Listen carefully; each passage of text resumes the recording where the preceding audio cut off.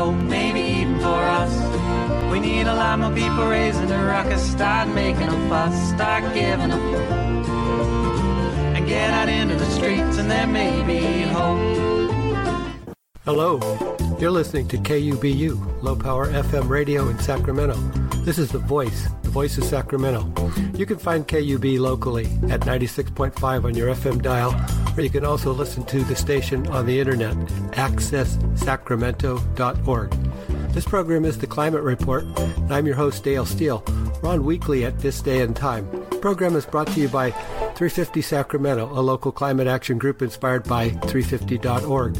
I'll be your host, and each program will provide you with local, regional, and national news about climate change, as well as local calendar events, interviews, and more. For more details, including past radio programs, or if you have questions or comments, please visit 350sacramento.org.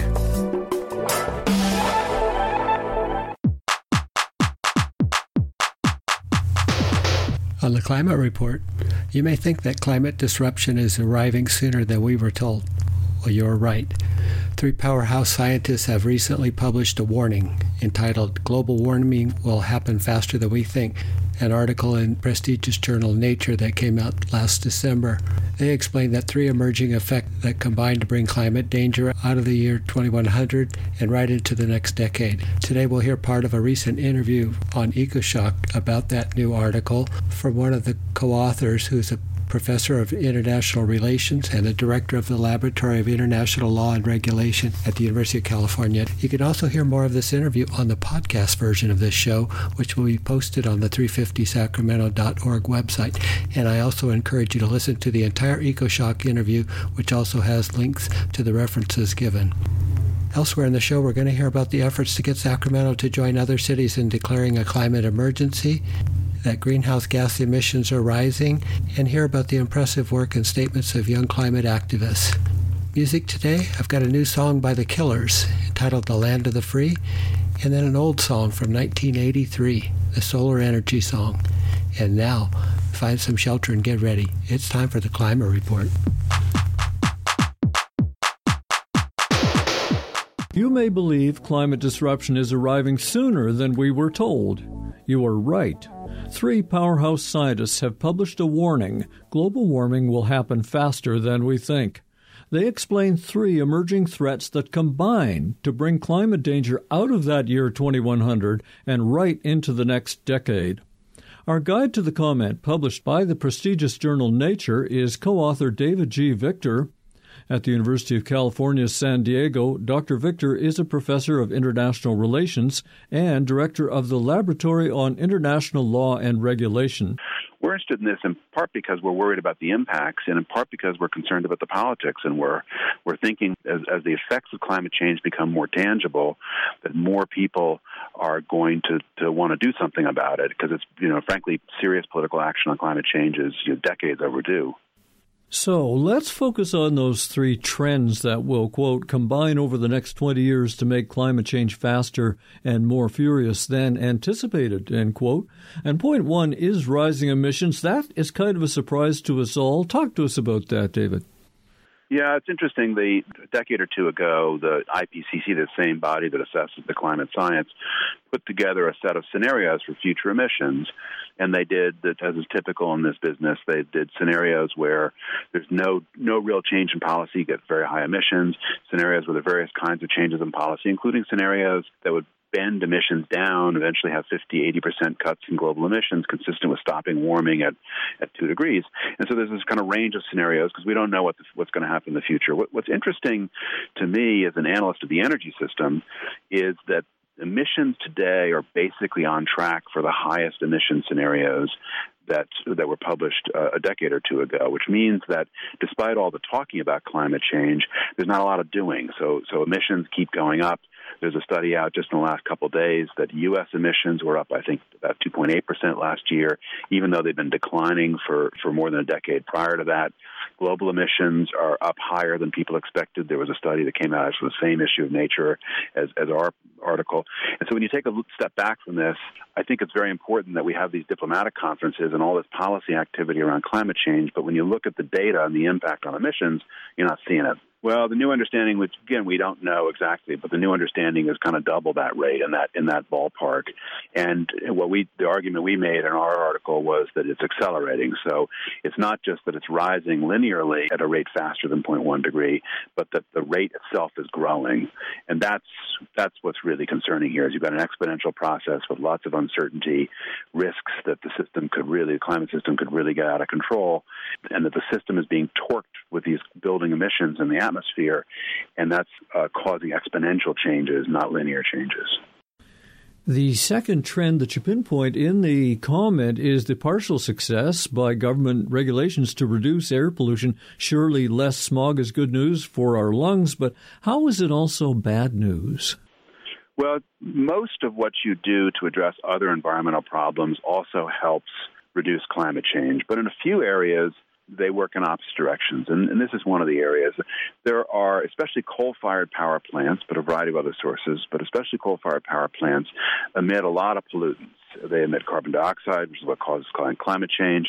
They emit nitrogen oxides, which cause acid rain and local air pollution effects. They emit sulfur dioxide, which causes acid rain, and a variety of other pollutants.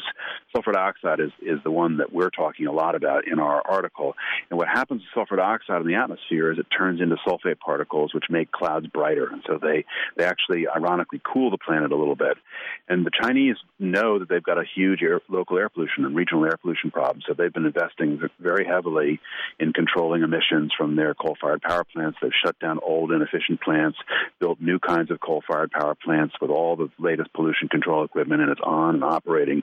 And so they've very quickly lowered their emissions of these other pollutants, and that's been really good for Chinese health, and they need to do more.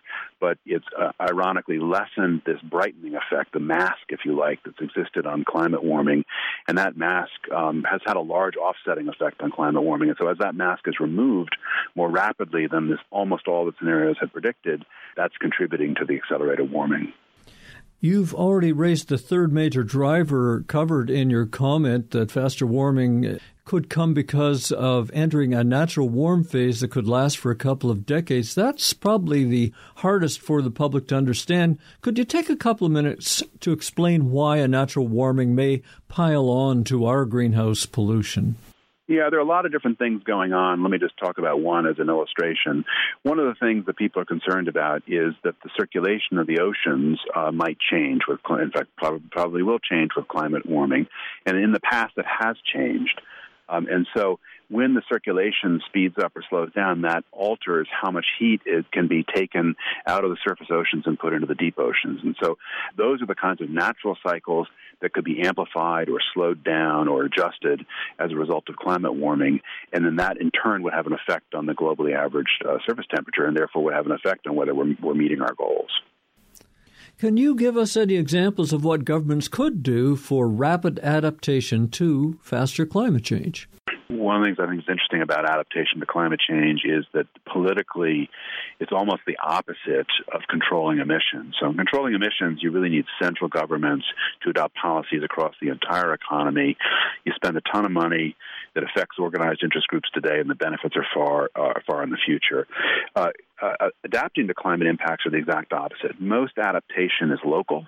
It affects, communities that are affected by potential inundation from rising sea levels, extreme storms, wildfires, all those kinds of things is mainly a local and to some degree regional planning activity. And whether or not you believe in climate science, if the ocean is rising, you got to do something about it. And so the politics of adaptation are actually going to be easier, I think, than the politics of controlling emissions in the first place. So I think that's the key point here. Is we're starting to see in the United States, for example, even places that have voters who are most skeptical about climate science, like in Florida, and people who voted for Trump and are thrilled that Trump is leaving the Paris Agreement. Those are exactly the communities that are on the front lines of climate impacts and are being forced to develop adaptation measures. But there's no silver bullet in adaptation. It's lots of stuff. It's seawalls. It's nourishing sand on beaches. It's moving houses that are in vulnerable areas. It's bigger fire breaks. It's a whole dog's breakfast of activities that you need to do, and they're all bespoke to local conditions. There's been a lot of attention to the U.S. government leaving the scene because of the Trump administration. And that's unfortunate, and my guess is that will change, but it'll require new elections. But at the same time, other parts of the U.S. are still there. And I think that's increasingly the story, is to make real progress on the climate change problem requires leadership and jurisdictions that demonstrate here's how to control emissions, here's what it really costs. And that leadership is mostly coming from smaller jurisdictions and not big countries. And in the United States, it's coming from the coastal zones, in particular California, where I live. And you're seeing leadership from individual firms. You're seeing leadership from parts of Canada. You're seeing leadership from lots of places. And so we need to help the leaders do a better job leading, and in particular help the leaders develop strategies that can be easily replicated in other parts of the world, because it just doesn't help for a leader that doesn't emit very much to come up with a fancy way of controlling emissions. They've got to have something that scales ultimately to the globe. We have been talking with Dr. David G. Victor, Professor of International Relations and Director of the Laboratory on International Law and Regulation at UC San Diego. David is co-author of the paper Global Warming Will Happen Faster Than We Think. You can find links to follow up on all of this in my weekly show blog at ecoshock.org.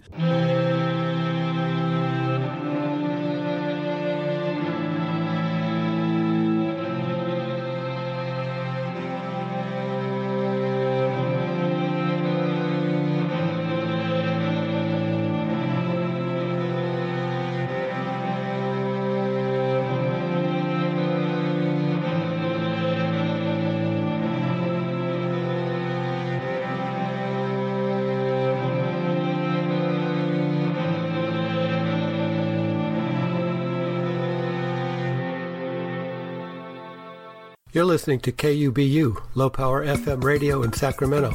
This is The Voice of Sacramento. You can find KUB locally at 96.5 on your FM dial, or you can also listen to the station on the internet, accesssacramento.org. This program is The Climate Report, and I'm your host, Dale Steele.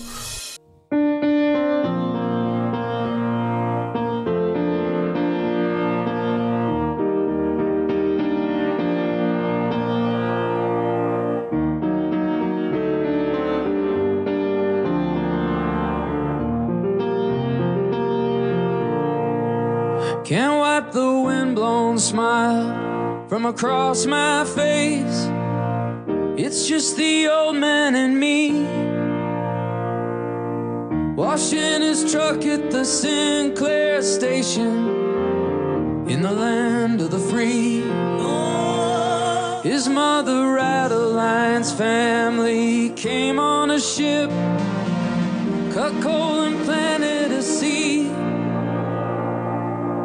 down in them drift mines of Pennsylvania, in the land of the free. Land of the free. In the land of the free. Land of the free. Land of the free. Land of the free. Land of the free. In the land of the free. When I go out in my car, I don't think twice.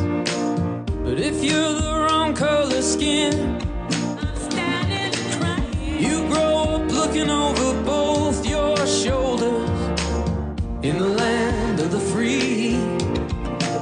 And we got more people locked up than the rest of the world, right here in red, white, and blue. I'm standing crying. Incarceration's become big business. It's harvest time out on the avenue. Land of the free. In the land of the free. Land of the free. Land of the free. Move on, there's nothing to see. Land of the free. In the land of the free.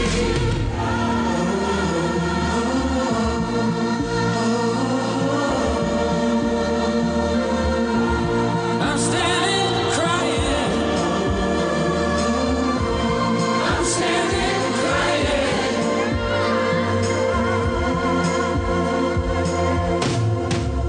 So how many daughters? Tell me how many sons do we have to put in the ground before we just break down and face it? We got a problem with guns.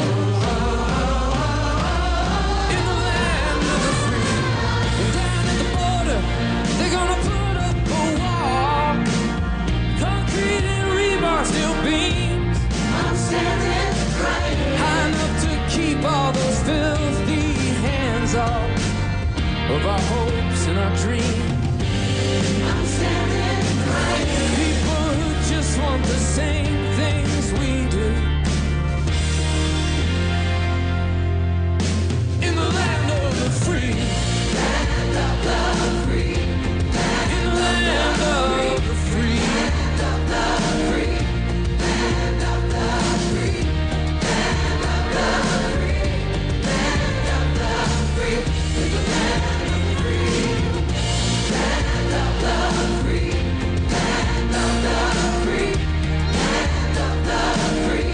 Land of the free. Land of the free. Land of the free. Land of the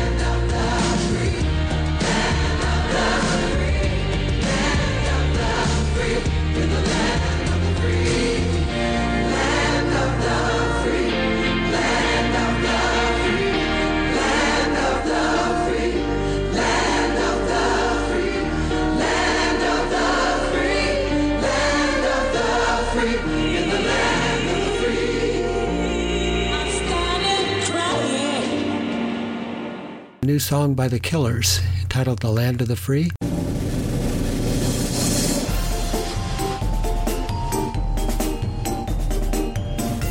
People are great at rising to the occasion in an emergency, as we're seeing all too often on an increasing basis. If you happen to be there when a fire or flood occurs, chances are you'll pitch in alongside emergency service workers to do whatever's needed. Neighbors help neighbors, and strangers help strangers. Well, we're now in the biggest emergency ever, the climate emergency. Already people are dying and ecosystems are being destroyed. We know what needs to be achieved right now, and we already have the technology to do it. We must face up to the climate facts, go into emergency mode, and throw everything we've got at restoring a safe climate. We know from our experience of full-time wartime mobilizations that amazing economic transformations can be achieved in just a few years when we face an existential threat. So let's demand equally strong leadership and action from our peacetime government in order to protect everything that we love. A climate emergency declaration has been prepared calling to declare a climate emergency.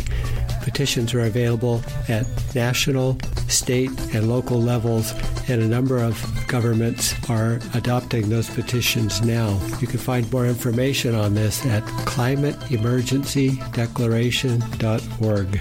On October 30th, 2018, the City of Oakland passed a resolution endorsing a declaration of a climate emergency and requesting regional collaboration with an immediate and just transition and emergency mobilization effort to restore a safe climate. Oakland's following in the footsteps of Berkeley and Richmond, becoming the third California city to declare a climate emergency and launch an emergency speed mobilization. Other cities and states around the world are taking similar action.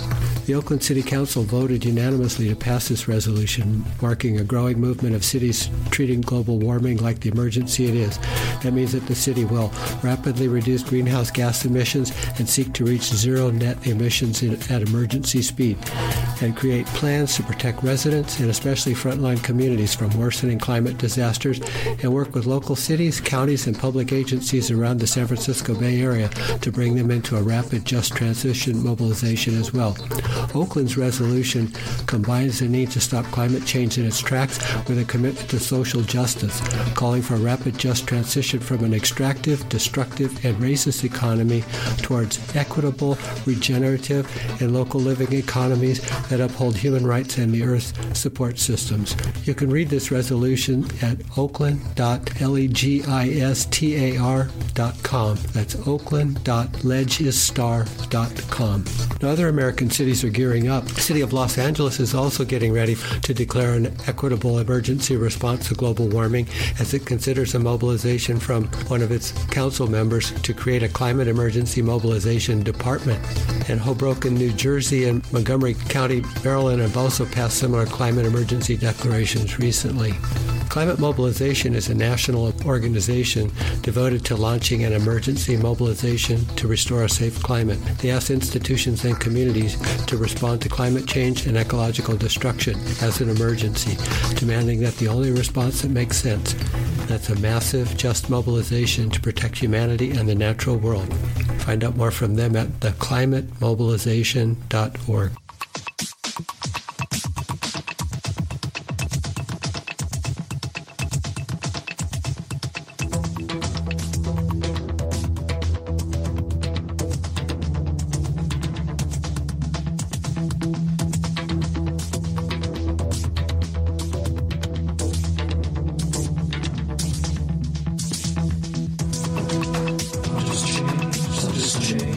this thing.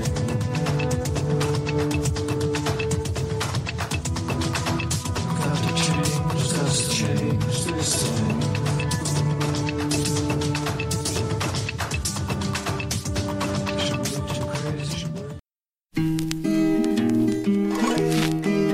What do we do when the coal runs out and there's no more oil? And we've dug up all the land that we can spoil. Why do millionaires swear there's nothing else to be done? Why don't we take our energy from the sun? Well, come on, use solar energy. Light my fire, turn on my TV, cook my meals, drive my car. I know you can do it, baby, you're a star.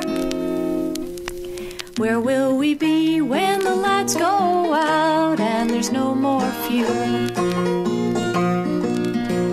And it's too dark to point the finger at our leading fool. Who says we still have enough for 100 years or more? If we just tighten our belts and use a little bit less than before. Well, come on, use solar energy. Light my fire, turn on my TV, cook my meals, drive my car. I know you can do it, baby, you're a star. Refineries will be a thing of the past, so will the mines. Workers will build sun collectors to cleaner designs that won't give off smoke or fumes or pollute the air, or blow up in our faces with a nuclear fanfare. Well, come on, use solar energy. Light my fire, turn on my TV, cook my meals, drive my car. I know you can do it, baby, you're a star. Why don't we use all the technical knowledge that's now in our grasp, instead of waiting till our natural resources breathe their last gasp? Is it because all the Congress owns stocks in oil, atoms, and coal, when with a little investment we can switch over to Soleil, ole, ole, ole, ole? With a little investment we can switch to the sun.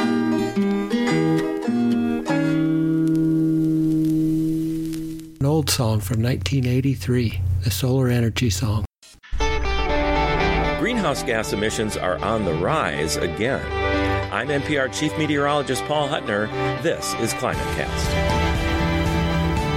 Some troubling news for climate watchers this month. A new study in the journal Environmental Research Letters projects a 2.7% increase in global greenhouse gas emissions this year. Emissions edged slightly higher last year after 3 years of nearly flat emissions. But how and why emissions are rising is a bigger story. Rob Jackson is an earth sciences professor at Stanford University. I asked him what the numbers mean. The last couple of years, several things have happened. The developing world is still using more energy. Countries like India are building coal and nuclear and renewables at breakneck pace because they have hundreds of millions of people without access to electricity still today. This year, we have seen China's emissions go up quite a bit, and they have green-lighted some coal-based projects that they had put on hold out of concerns for air quality. But it's not all about those other countries. Here in the U.S., our oil use is going up steadily, and we had some unusual weather this year that led to higher heating and cooling loads. So our emissions are up a couple of percent for the first time in a decade or more. I see the European Union emissions actually decreased slightly. What is Europe doing right? Europe has the longest track record of emissions declines. We're seeing much more aggressive development of wind and solar power in the electricity sector. We have some countries, some of the Scandinavian countries, that are selling a third of the vehicles as electric cars. So they're moving aggressively, not just in the electricity sector, as we are in the U.S., but they're decarbonizing their vehicle fleets at a much faster rate than we are. So the big atmospheric question then for climate impacts is, what has to happen for global emissions to peak and start a downward trend? Several things have to happen. We have to provide all the incentives we can to help countries like India choose to build as many wind and solar facilities and low-carbon technologies as possible. Every time we or anyone else puts a new coal plant on the ground, even a new natural gas plant, we're talking about emissions for 30 or 40 years.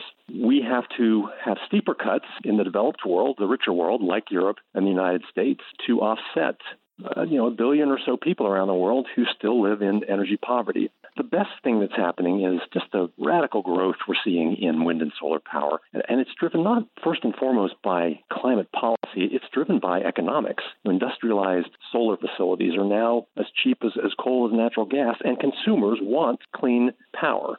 So I'm optimistic that eventually we will get there. I'm not sure how long it's going to take. Rob Jackson, Earth Sciences Professor at Stanford University. Thanks for sharing your work and your insight today. Thank you so much. My name is Marian Michaels. I'm 25 years old. I live in Minneapolis. I'm one of the regional leads in Minnesota for Sunrise Movement. I am working to stop climate change by helping to get leaders elected who will fight for a future for all of us.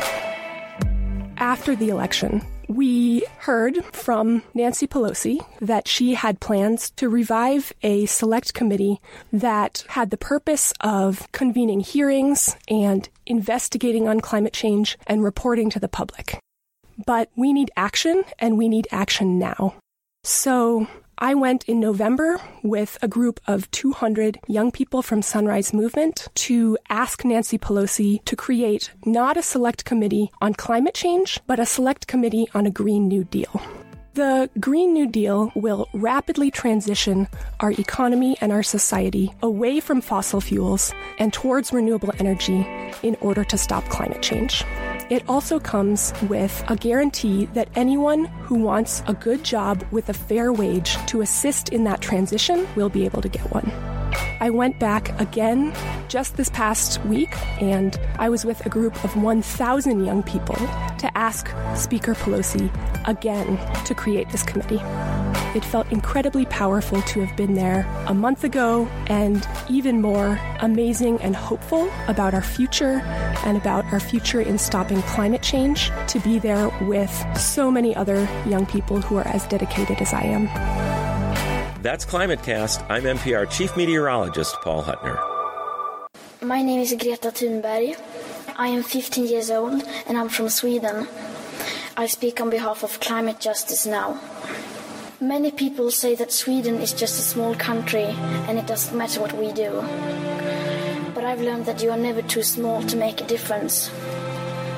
And if a few children can get headlines all over the world just by not going to school, then imagine what we could all do together if we really wanted to. But to do that, we have to speak clearly, no matter how uncomfortable that may be. You only speak of green, eternal economic growth because you are too scared of being unpopular. You only talk about moving forward with the same bad ideas that got us into this mess, even when the only sensible thing to do is pull the emergency brake. You are not mature enough to tell it like it is. Even that burden you leave to us children. But I don't care about being popular. I care about climate justice and a living planet. Our civilization is being sacrificed for the opportunity of a very small number of people to continue making enormous amounts of money. Our biosphere is being sacrificed so that rich people in countries like mine can live in luxury. It is the sufferings of the many which pay for the luxuries of the few. The year 2078, I will celebrate my 75th birthday. If I have children, maybe they will spend that day with me. Maybe they will ask me about you. Maybe they will ask why you didn't do anything while there still was time to act. You say you love your children above all else, and yet you are stealing their future in front of their very eyes. Until you start focusing on what needs to be done, rather than what is politically possible, there is no hope. We cannot solve a crisis without treating it as a crisis. We need to keep the fossil fuels in the ground, and we need to focus on equity. And if solutions within this system are so impossible to find, then maybe we should change the system itself. We have not come here to beg world leaders to care. You have ignored us in the past, and you will ignore us again. We have run out of excuses, and we are running out of time. We have come here to let you know that change is coming, whether you like it or not. The real power belongs to the people. Thank you.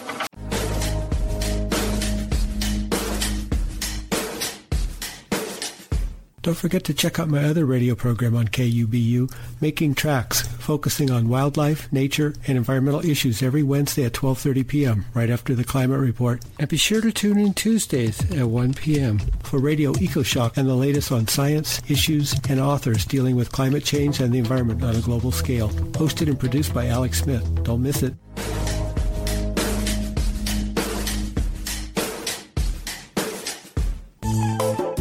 Again, thank you for listening.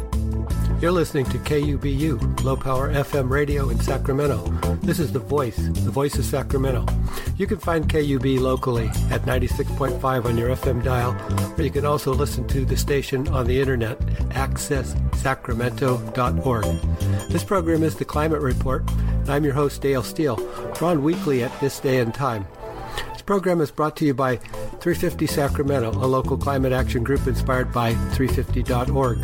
I'll be your host, and each program will provide you with local, regional, and national news about climate change, as well as local calendar events, interviews, and more. For more details, including past radio programs, or if you have questions or comments, please visit 350sacramento.org. There may be hope, maybe even for us.